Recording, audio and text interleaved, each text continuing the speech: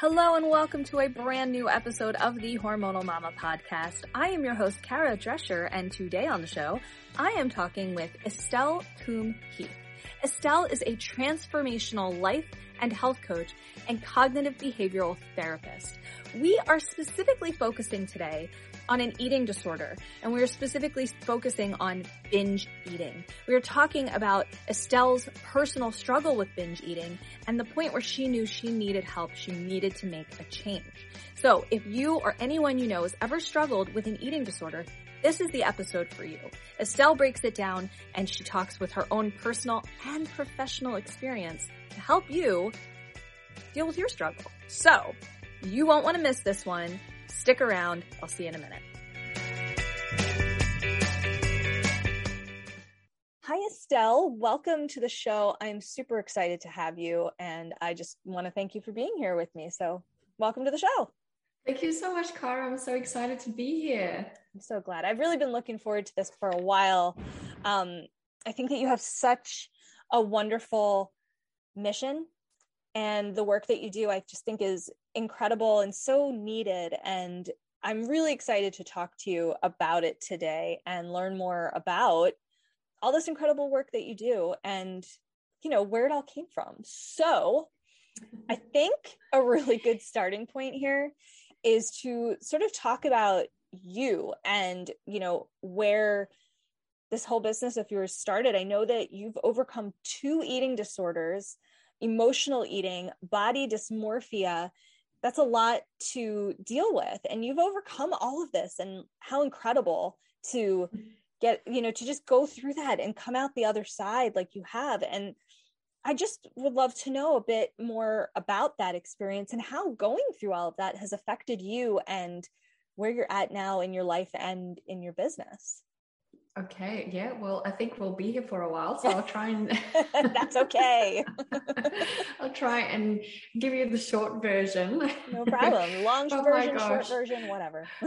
So, you know, I did a little calculation the other day, and I was trying to figure out how long I really struggled with food issues and issues with my body. And it came down to probably like 2 decades. Wow. So like almost half my life. Mm-hmm.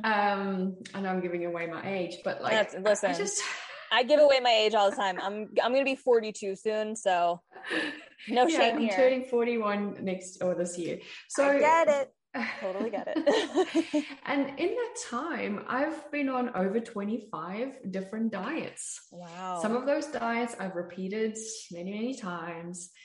Some of those ones were like a one-hit wonder. Mm-hmm. You know, I've been through, I think what a lot of women experience is just like, you know, trying to figure out what is wrong with me. Yep. I can relate to that. Why can't I get this thing with food right? Mm-hmm. Totally. But yeah, so I would say, you know, my real struggles where I kind of felt it more intensely was about 13 years of struggling, where I went from, this is when I roughly started working for my first corporate job, actually second corporate job. The hours were ridiculous. They really, they were slave drivers. I did not get paid enough for what I was doing. I'd arrive at 7 a.m. and sometimes only leave at 12 p.m. at night. And through that process, I just lived off coffee and cigarettes. Back in the day, I used to smoke. And same here. So I'd get home at night and I would obviously binge eat, because I've had no time to eat the day. It was highly stressful. I'm exhausted. My husband now, we just started dating. He realized, geez, this chick can eat. So he started cooking me more and more food, and I just ate more and more as it kind of went, you know, right, to the point where like one night I finished a whole chicken by myself, and I'm like, wow, this is a lot. Totally. And so from there, my journey started. I figured, well, this is not healthy. I need to do something about this. So that's where I went back into caring about my body and caring about my health. Mm-hmm. Went on a nice healthy eating plan, started running, And I fell into the eat less, run more story that we all know about nowadays. Yes, we from do. the diet industry. Unfortunately. So here we are. I'm cycling through these things, but my binge eating is still there. Right. You know, it's not as frequent, it's not every day, but my binge eating still crops up every second week, every third week. I don't understand what's going on. I start blaming food. So it must be sugar. Obviously, sugar is always the villain. All the time. So cut that out. Okay, no, that doesn't work, because then I'm back on binge eating like a whole bunch of stuff. Okay, no, maybe it's carbohydrates. Let's do the whole keto thing, or whatever the case is back in the day, whatever was fashionable. Yeah, that's true. Well said. Whatever's fashionable. That's how it goes. And still there's the binge eating. And so everything I tried, the binge eating was still like a kind of a you know, undercurrent in my life. And I didn't realize that was more problem. I kept thinking, well, food is the problem. And I kind of just got stricter and stricter. 2015, I had a blood clot in my brain. Up until this point, I was running 60 to 100 kilometers a week. I'd run some days to the gym, work out for 2 hours, and run home. Wow. The blood clot was obviously not related to my over-exercise, but I had to stop exercising. And I was sitting in the hospital bed, and this is where I realized something was wrong with me. I've just been given this diagnosis of, you have a blood clot in your brain. It's serious. And I'm thinking about how crap this is, because I'm dealing with this blood clot, but now I have to deal with eating hospital food, which I don't know what's in there. I can't tell what oil they use to cook it. I don't know how many calories are in there. It's not the food that I normally eat. Right. And they're bringing me all this food. I don't eat all this food. Totally. So I had that. And then I wasn't allowed to go and run. So that's when I realized, there's an issue here. You have just been told that you have this life-threatening thing, and you're worried about food and burning it off. Of course, because that's always what happens when it's this life-altering event, and you're still like on that path, and you think, wait, something's just not right here. Oh, wow. That's a lot to handle, really. Yeah. So that's when I realized. So up until this point, I thought, my eating and my obsession with eating healthy and my obsession with running and everything was normal. Like, that's just what people do. Even though most of my friends said, you're crazy, you're doing too much. And I said, no, you rest when you're dead. Totally. So that's when I actually realized, wow, this is more than just dieting and being healthy. This is an obsession. I need to try and figure out what this is. And it took me a while to plug up the guts to go and see someone, because, it's, what do you do? Like, we all women, we're successful, or, we carry on in our lives. How can you not have something as simple as eating right, Right. Oh, of course. I mean, I totally get that.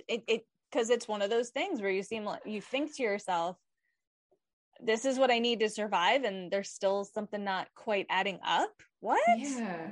That's so frustrating. I mean, that's an easy word to use. It's a lot more than frustrating, but yeah. So I decided to go see a psychologist. Good for you. And she, because my symptoms were not as severe as the textbook, but she never asked me if I exercise or make up for my binge eating. She just kind of dismissed my symptoms and said, no, well, you just need to manage your anxiety better. You've just been through a trauma, and that's probably why you're overeating, and you'll be fine. And I was like, oh, okay.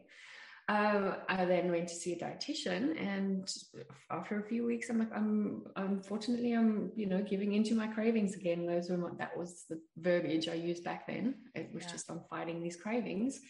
And she's like, well, you're just going to have to be more disciplined. And I'm like, well, thanks. Yeah, that's not really helpful. I am disciplined. Yeah. Here's my food log that I so diligently track. So you can see that I'm disciplined. And like, because I used to track MyFitnessPal, the Weight Watchers app.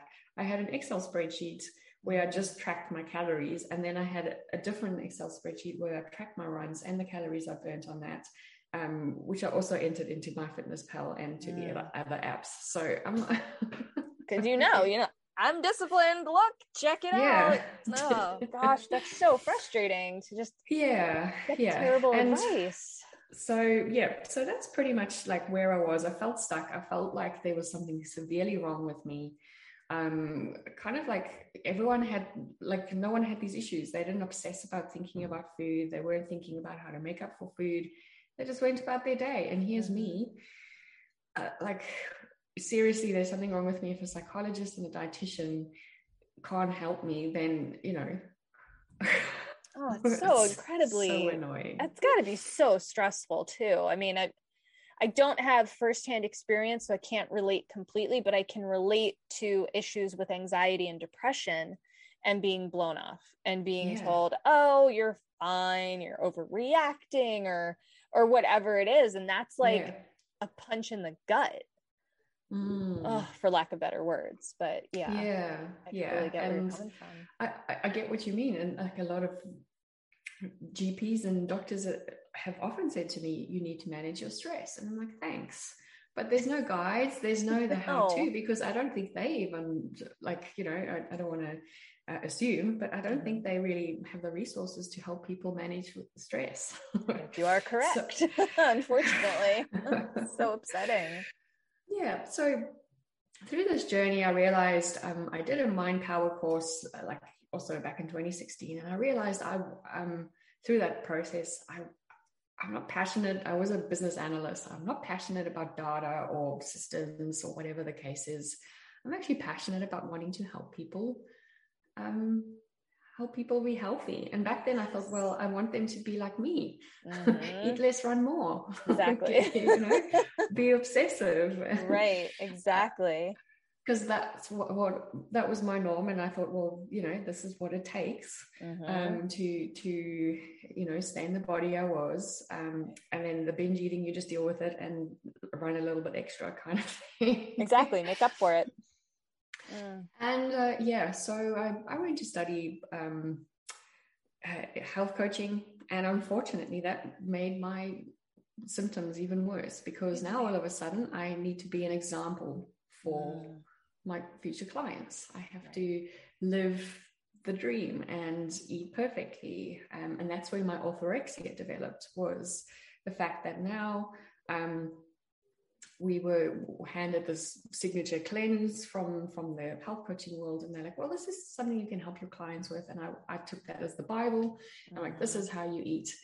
And that just kind of, that orthorexia just kept triggering the binge eating, and the binge eating would set off the orthorexia again.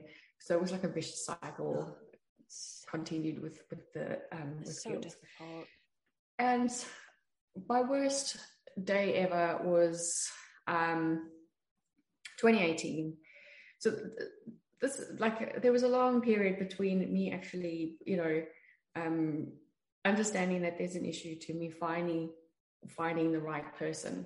2018, I actually listened to someone who attended my health coaching school, but she had a lot of eating disorder and disordered eating knowledge, and she was talking about that, and I was like, a lot of what this chick says makes sense. Like, I do that and I do that, and oh my gosh, yes, I think about food constantly. It's like I can't do anything else. Like, it's just all consuming.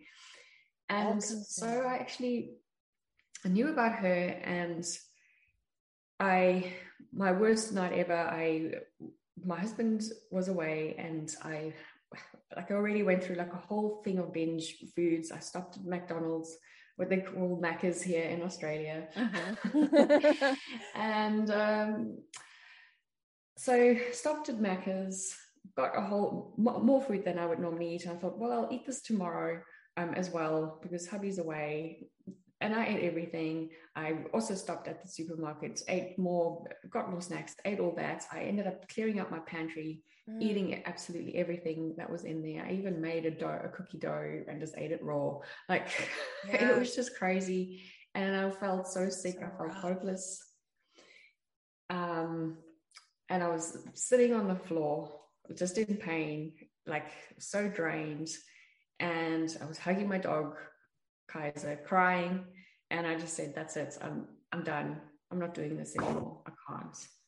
And that's when I reached out to this woman. And we had a chat, and she helped me. Eventually, she coached me through my eating disorders and getting on the right track.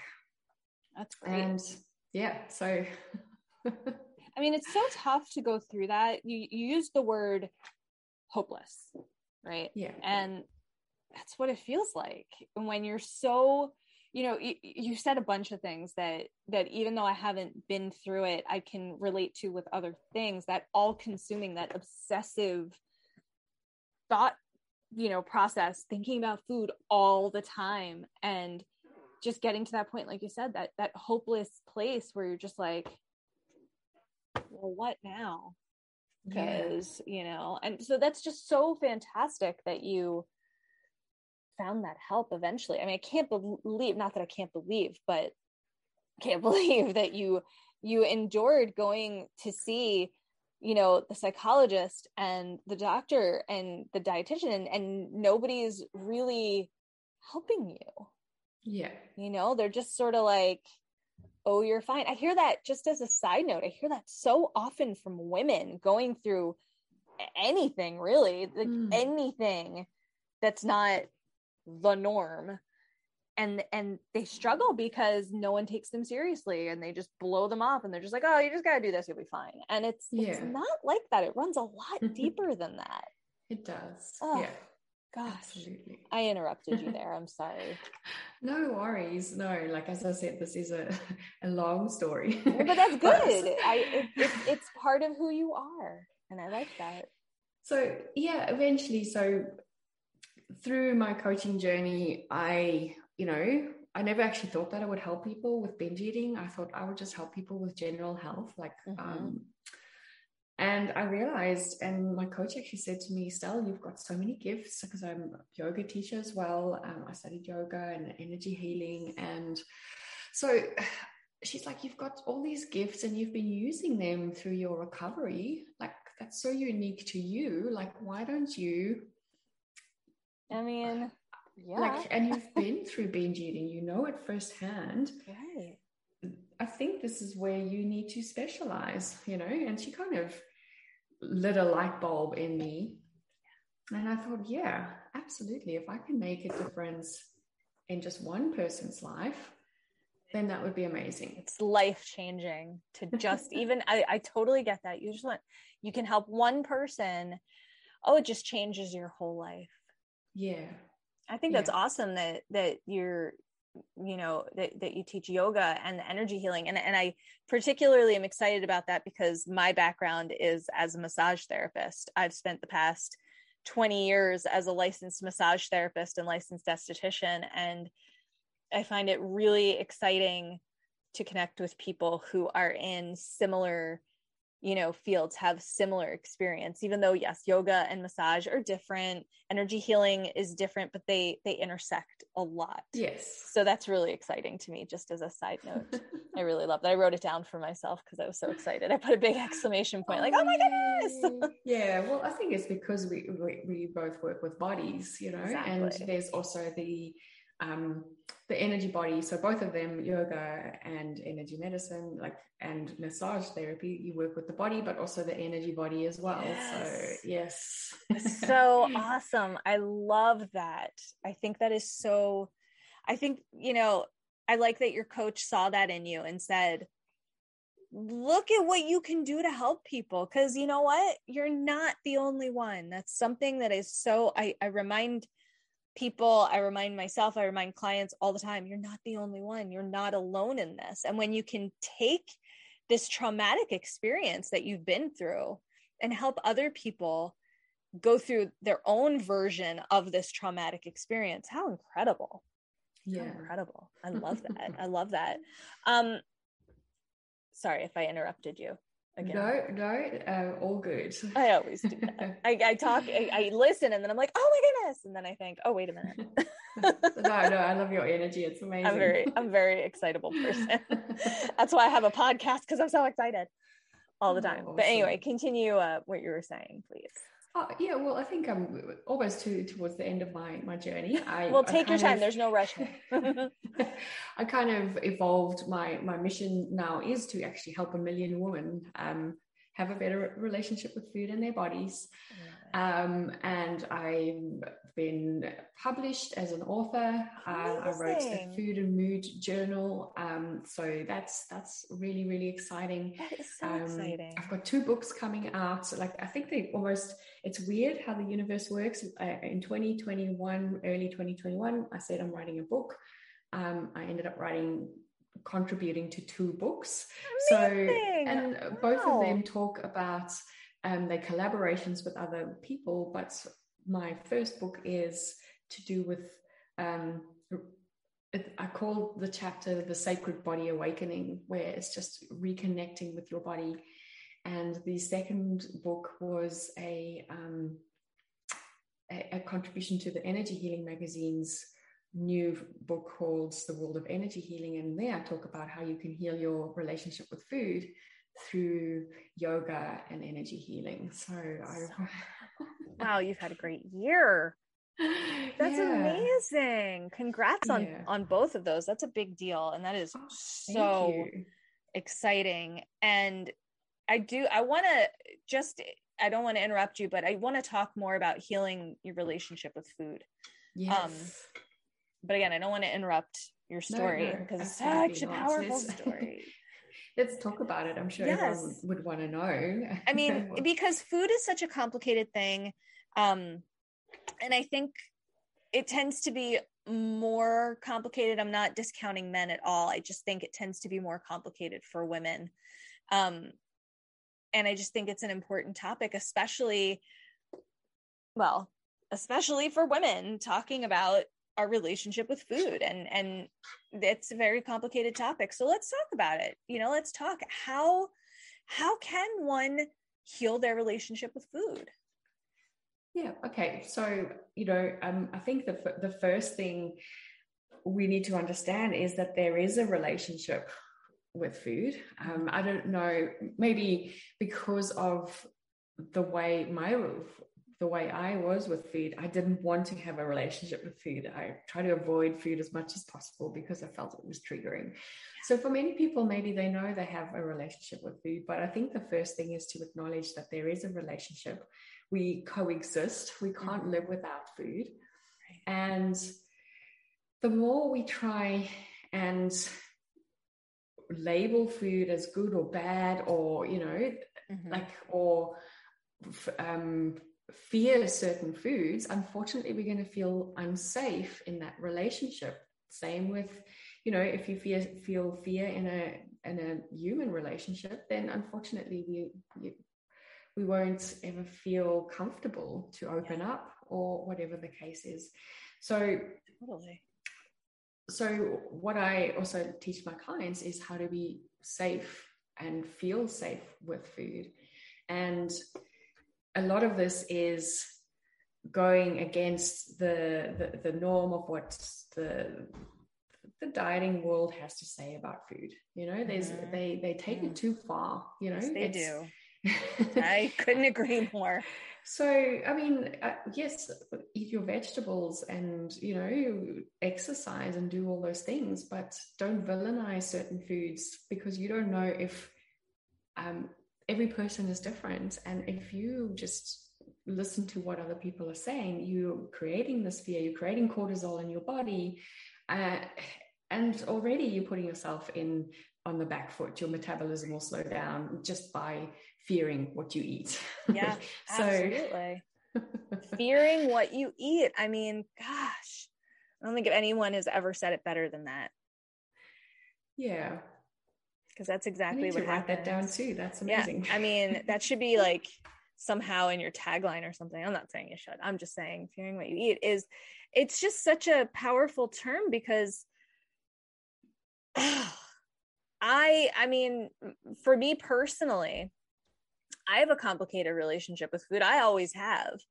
I have had body image issues up until only the past couple of years has that sort of, I don't want to say dissipated because, you know, I'm human, and for me, I don't think it'll ever go away, but there have been many times in my life where I just do have this fear of food simply because what's it going to do?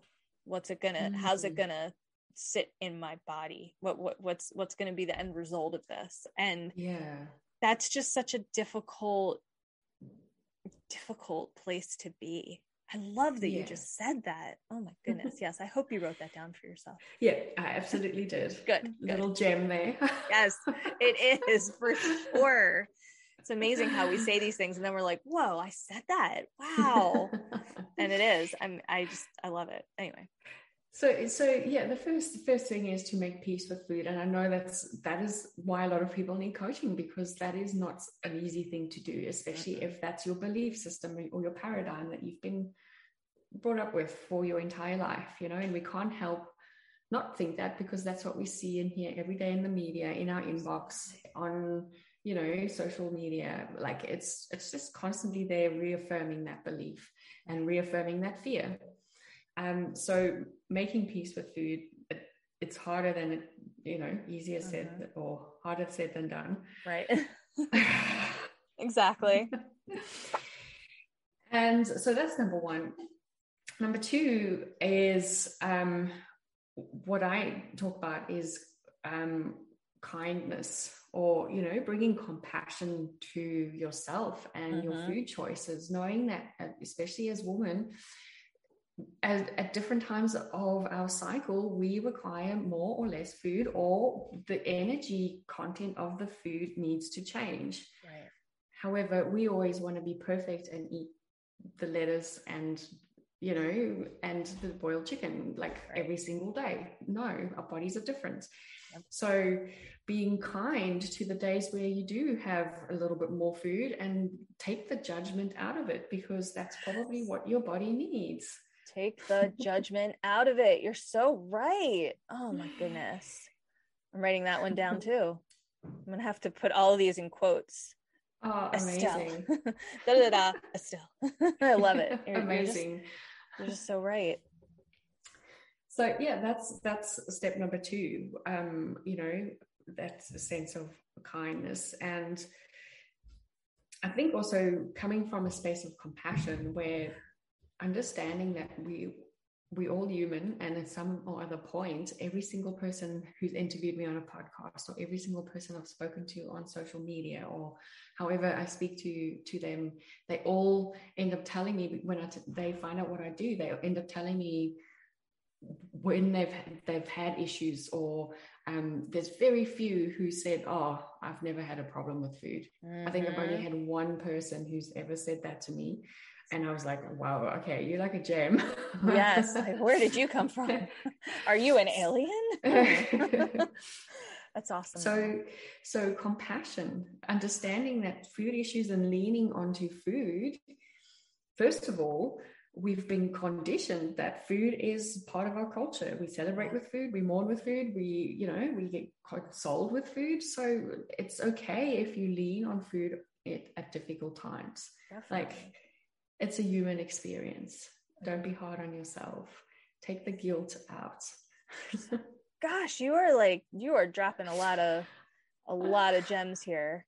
I need to chat to you more often, because I feel like this is just like conversations. I love flowing. it. I'm so excited here, because it's like everything you're saying is so, I can't think of the right word. I want like, I can feel the word. I know what I'm trying to say here, and I can't think of it, but it's mind opening, if you will, because you know, you hear these things and you think to yourself, that makes so much sense. Why didn't I think of that before? Like, and this is coming from someone who has, like I said, always had a complicated relationship with food. And for me, the complication is I love to eat. Food is like, I love food, but there's always been this, but I'm not thin enough and I love this food, but I can't eat it because it's, it's gonna make me fat. And then what? And then this, and then that. And, it's just, I don't even know where I was going with that, but it's really empowering to hear you talking about all these things and wording it in such beautiful ways. I just thank you. Love it. I'm so excited. Amazing. It really is. And I think it's important because I think people often forget, that while food is, the thing we need in order to survive other than water, it's a relationship. It is, it's not as simple as, okay, I get up, I have to eat this, I have to eat that, and then I'll go to sleep, and tomorrow I'll wake up and I have to eat this and I have to eat that, and then I'll go, you know what I mean? It isn't. There's a whole relationship behind it. And that's what I like about talking about healing the relationship with food, because it's in a lot of ways, I'm going to say this, it might sound weird, it's no different than our relationships with people. It's of course it's a little bit different because we're not cannibals, we don't eat each other, but you get my point. Well, they also, there's some people who do that, but that's a good point. That's an excellent point. Another podcast episode. That's a whole different conversation. But it's something super important, and it kind of brings me to another thing I wanted to talk to you about, which is becoming a body image role model for your children, because that's something so important, I think. As someone who has had body image issues and has, people in my family who have body image issues, I think it's something super important to be able to think about, okay, for my children, what can I do to be a better role model for them?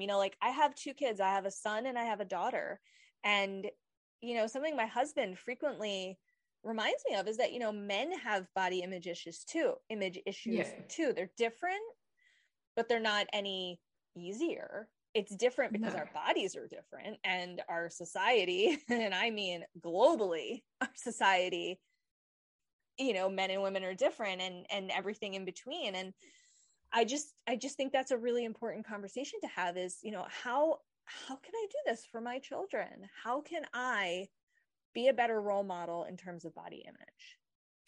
Yeah, look, I mean, if we want to really break the body stigma world we live in, that starts with us and the conversations we have verbally, but also how we look at ourselves in the mirror.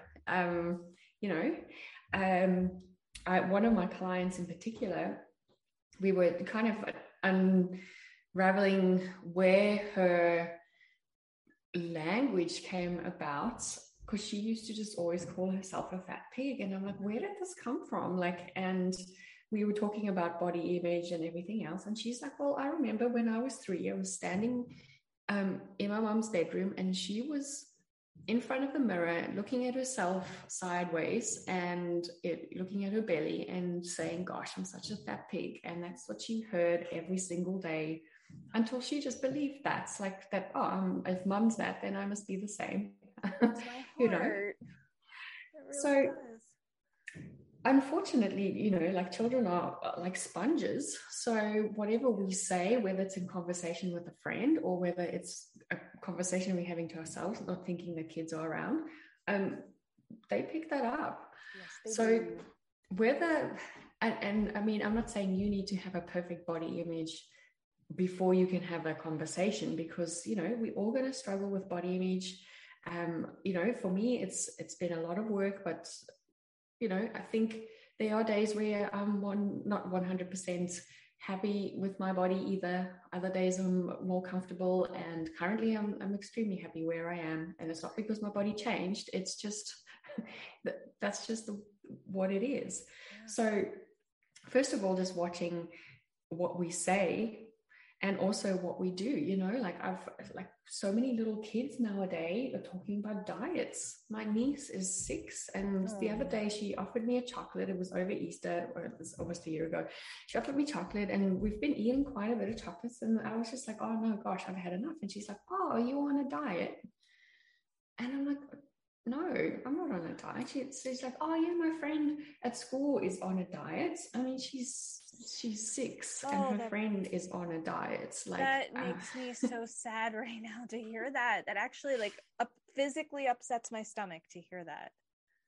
Yeah. So, I mean,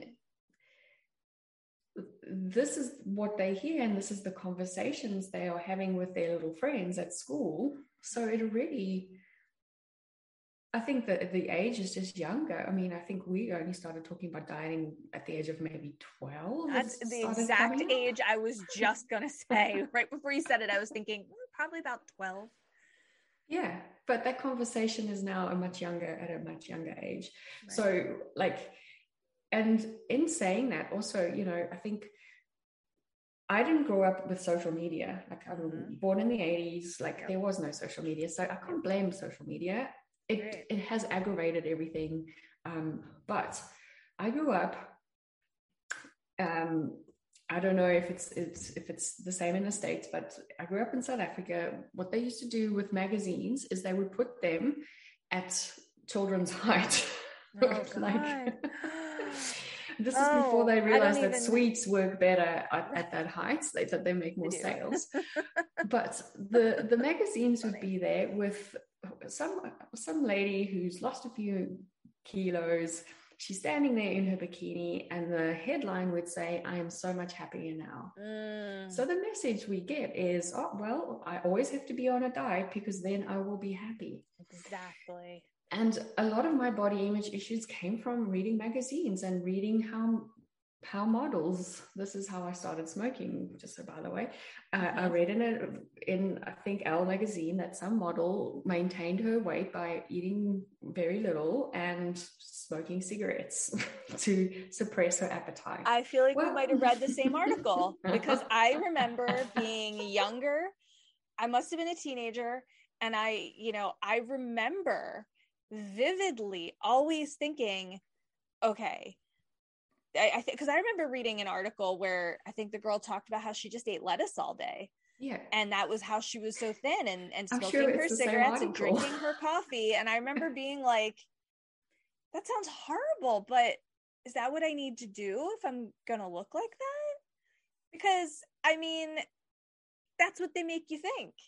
Yeah. And like, I just, for a very long time, particularly in my 30s and now in my 40s, I've thought so much about what it was like to be a young girl and young teenager and young woman, and be surrounded, like you said, by the magazines. They're the ones that get you. It's not even, at least for me, it's not even on TV that gets me. It's always the magazines that did it. And all of them, it was the same thing, as always the girls in their bikinis, and me thinking, I want to look at that. I remember being at the beach. My parents used to have a house at the beach, and I remember going into my favorite store. It was very like hippie style, and I loved it. And I remember seeing this bikini top. It was like this real small, like triangle bikini, and like it was really pretty. But I remember looking at it, and I must have been 13, 14. I couldn't have been any older than that. And I remember looking at it and thinking, I'll never be skinny enough to wear that. And I just stood there feeling sad, because I knew I was never as thin as my mom and my sister. They're very petite, and I'm not petite, but I'm pretty small. But to me, I was huge, and there was no way I could ever that I was ever going to be able to wear a bikini, and especially not one like that. And it breaks my heart now to think, like, I was a kid. Why was I even thinking about that anyway?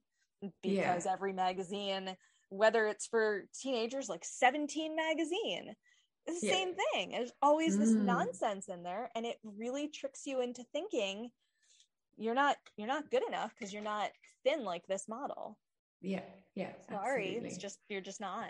And oh God, Yeah. that upsets me so much. So, and yeah, absolutely. So we had the magazines. Unfortunately, now kids have social media and everything else, which, Yep. you know, so we need to kind of, and I hate using this, but, you know, censor what we look at so that our kids don't see that.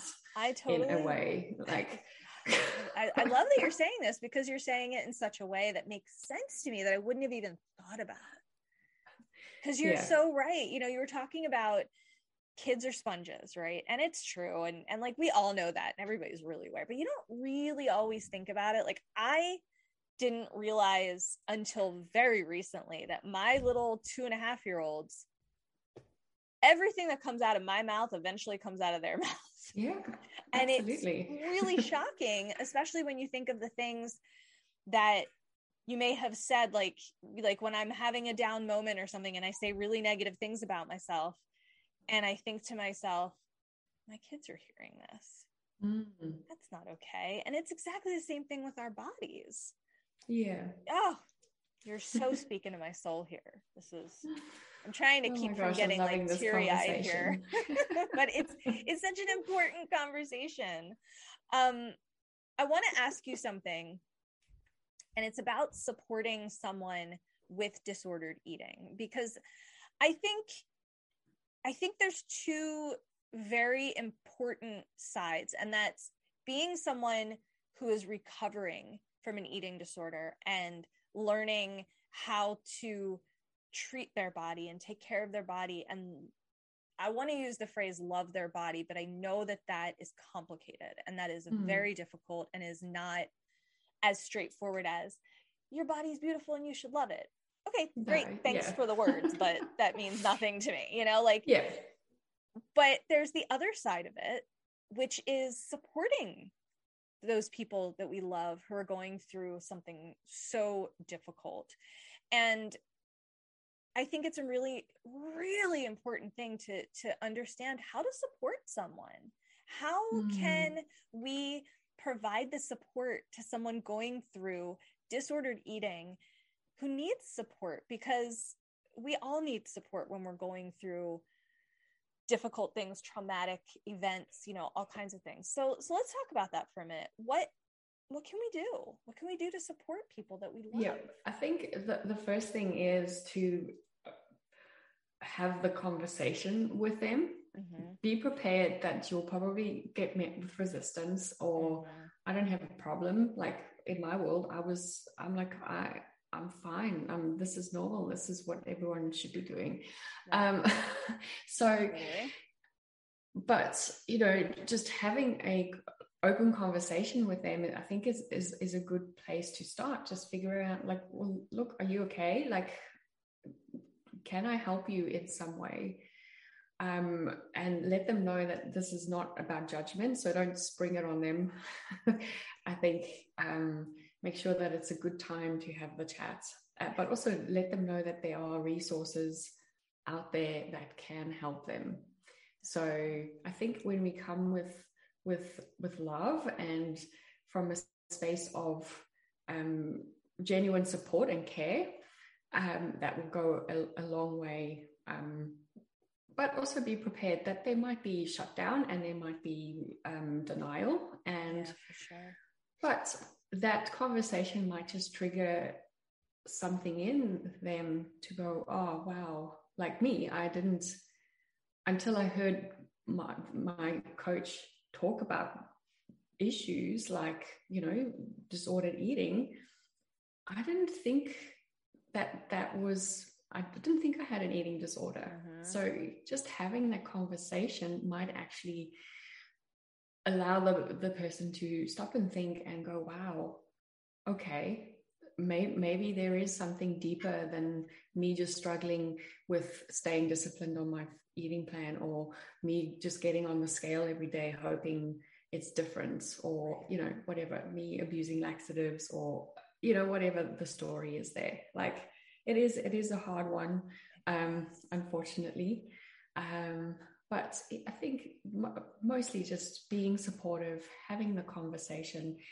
And also, like we were just talking about the body image role model, remove any language that could be triggering, yes. Like we could be sitting like at a restaurant having a conversation as friends about our bodies or how we're not happy about it, and someone next to us might just, not even part of the conversation, might just hear what we're saying, and that could be triggering for them. Exactly. So that's again, it's yeah, like you don't know we don't know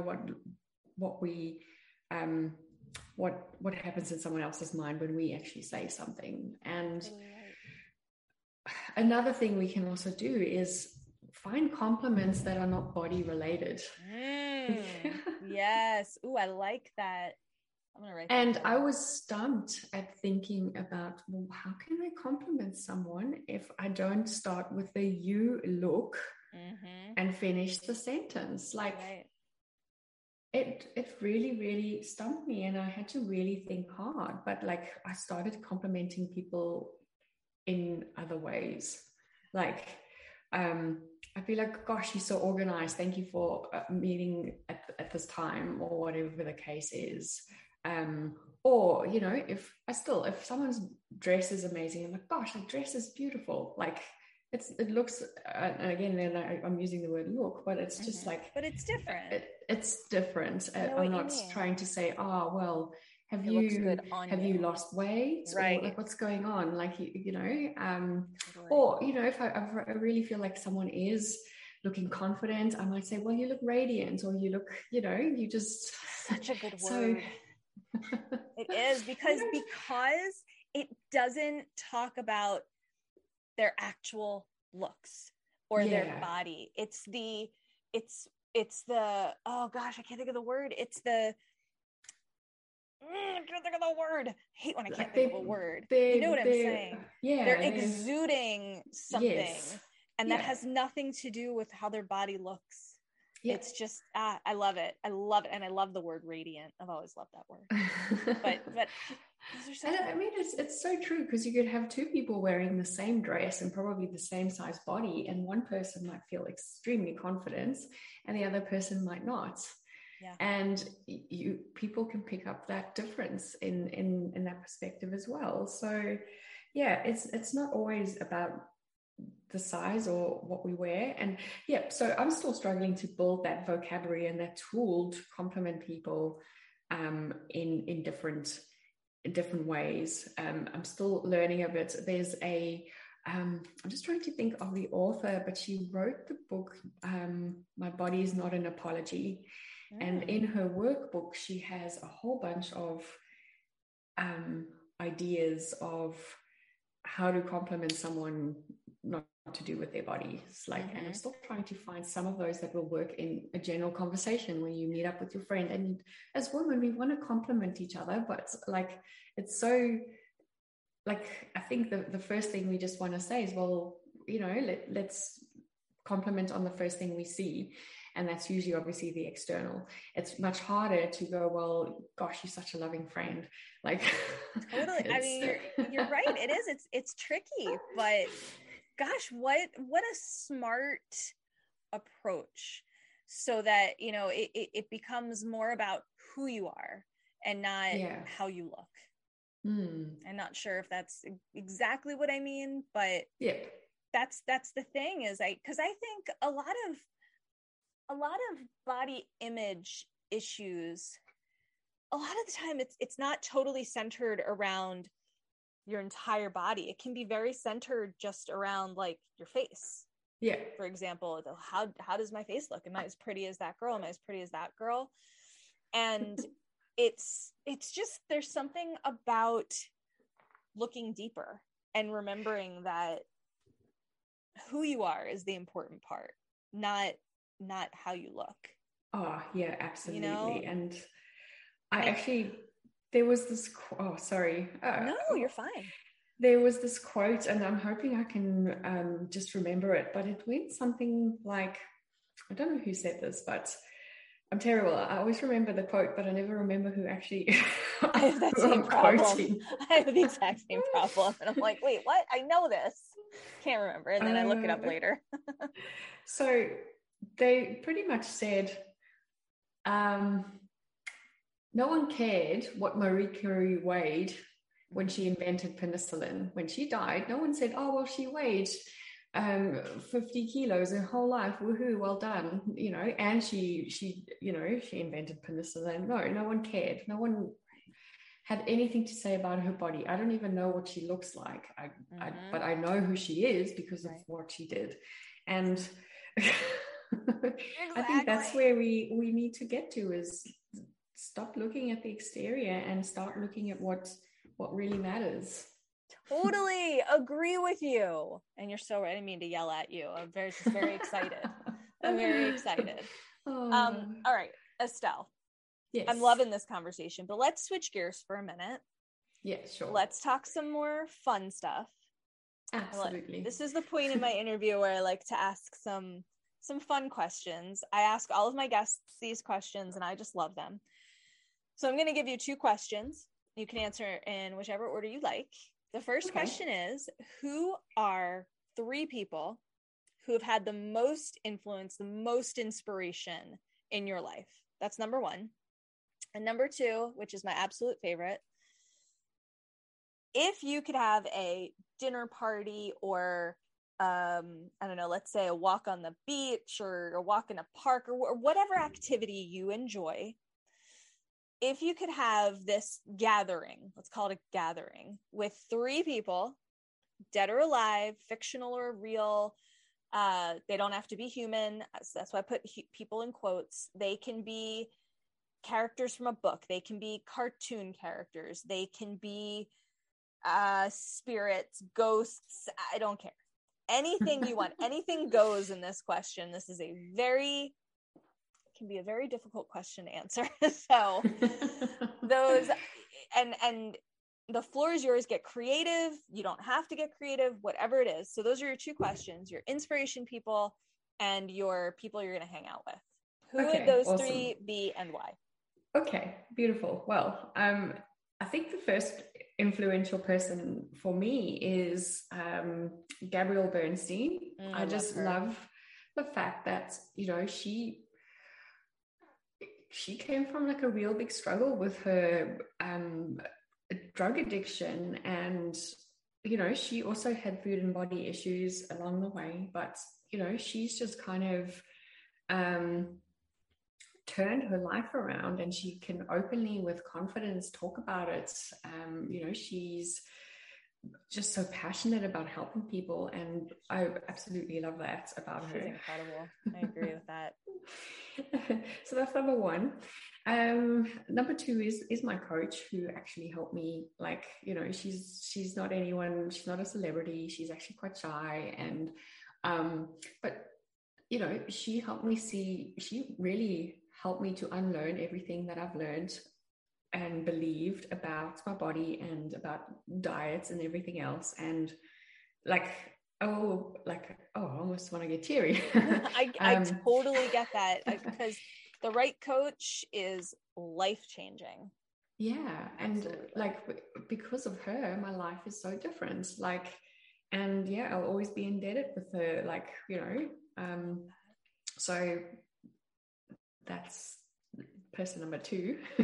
And then person number 3 is my dad. My dad recently passed away last year, but he was an entrepreneur. He never gave up, and I think I get a lot of those kind of traits from him. So he kind of, I didn't know it at the time. I never knew that I'd be an entrepreneur, but as I stepped into owning my own business, he really kind of started, I'd really kind of admire what he used to be as an entrepreneur. So yeah, those are I love it. I love it. 3. Those are awesome. I love that. And they all make so much sense. I mean, it's a very personal question, so yeah, if they make sense or don't, it doesn't matter. But I think those are really, really awesome. And then who are your 3 gathering people. My gathering people is going to be like a weird, like a freak show, really. It's like always weird, and that's why I love asking this, because it's always strange. Always. So, I mean, one is fictional, well, I think they're not. One's no longer here, and one is still alive, but also quite quirky. So, like, the first one is there'll definitely be a unicorn there. Absolutely, just there's no doubt about it. Whether that unicorn can speak or not, it will be there. I love because in my mind they exist. Totally. Louise Hay, which unfortunately she's passed, but like I draw a lot of inspiration from her. I I do a lot of my healings. I bring in the emotional stuff, and I draw on what she had to do on her work. And I just think she's just such an example of saying, hey, we've got so many medical problems, but they're actually not medical. They are actually emotional. Wake up world. Yeah, totally. So I love her stuff. And the last person, you might laugh, but Johnny Depp. Why would I laugh? Come on, I love that. Only because I had a massive crush on him when I was obviously younger. But I just really admire his quirkiness and just his talent. And I would just love to have a conversation with him and just find out how about his life and how he gets into these roles, and if he is really like the roles that he plays. That would be totally it's not weird to me in the slightest bit, if I'm being perfectly honest. I think it makes so much sense, and I think that's awesome, and I love him too. So there we go. Well, you're welcome to come to my little get together with these. I would love to be at that gathering. And let me tell you something. When you said unicorn, I am so on board with that, and I'm going to tell you why. Last year, I did an episode of my podcast where I interviewed myself, and I asked myself all the same questions that I asked my guests. Yeah. Which, by the way, was so weird and so much fun at the same time.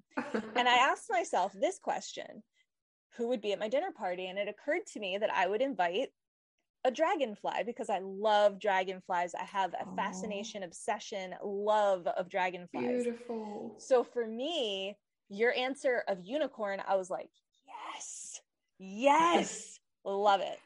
I love it. I mean, that's such a cool gathering, and it's not a freak show at all. I love it. I totally would sit there and be like, this is amazing. This is the best gathering I've ever been to in my life. Oh my goodness. I want to do this again tomorrow. So my very last question for you, Estelle, is where can our listeners connect with you, learn more about you? How can they find you? Awesome. So first of all, I also have a podcast called Beyond Overeating by Wholesome Lifestyle Project. So if you are struggling with your eating, if you feel embarrassed about your eating habits, or you've got a problem with binge eating, I obviously give a lot of advice on there. I'm also, my website is wholesomelifestyleproject.com, and I'm also on Instagram, Wholesome Lifestyle Project. I'm just writing it down for myself. I love it. I'll put that in the show notes. I am so excited. Estelle, I really want to thank you so much for being here with me today. But I also want to thank you for sharing such a personal, incredible story. You've been through so much, and you've completely turned your life around in a way where you're making such a difference in people's lives. And I think that's incredible. And I think that is amazing and beautiful, and words that I don't even know exist. That's how inspired I feel. So thank you for doing the work that you do, and thank you for being here with me and sharing about it. Thank you so much for having me. It was such a great pleasure to be here, and you made it really easy to chat and talk about it, and I really enjoyed it.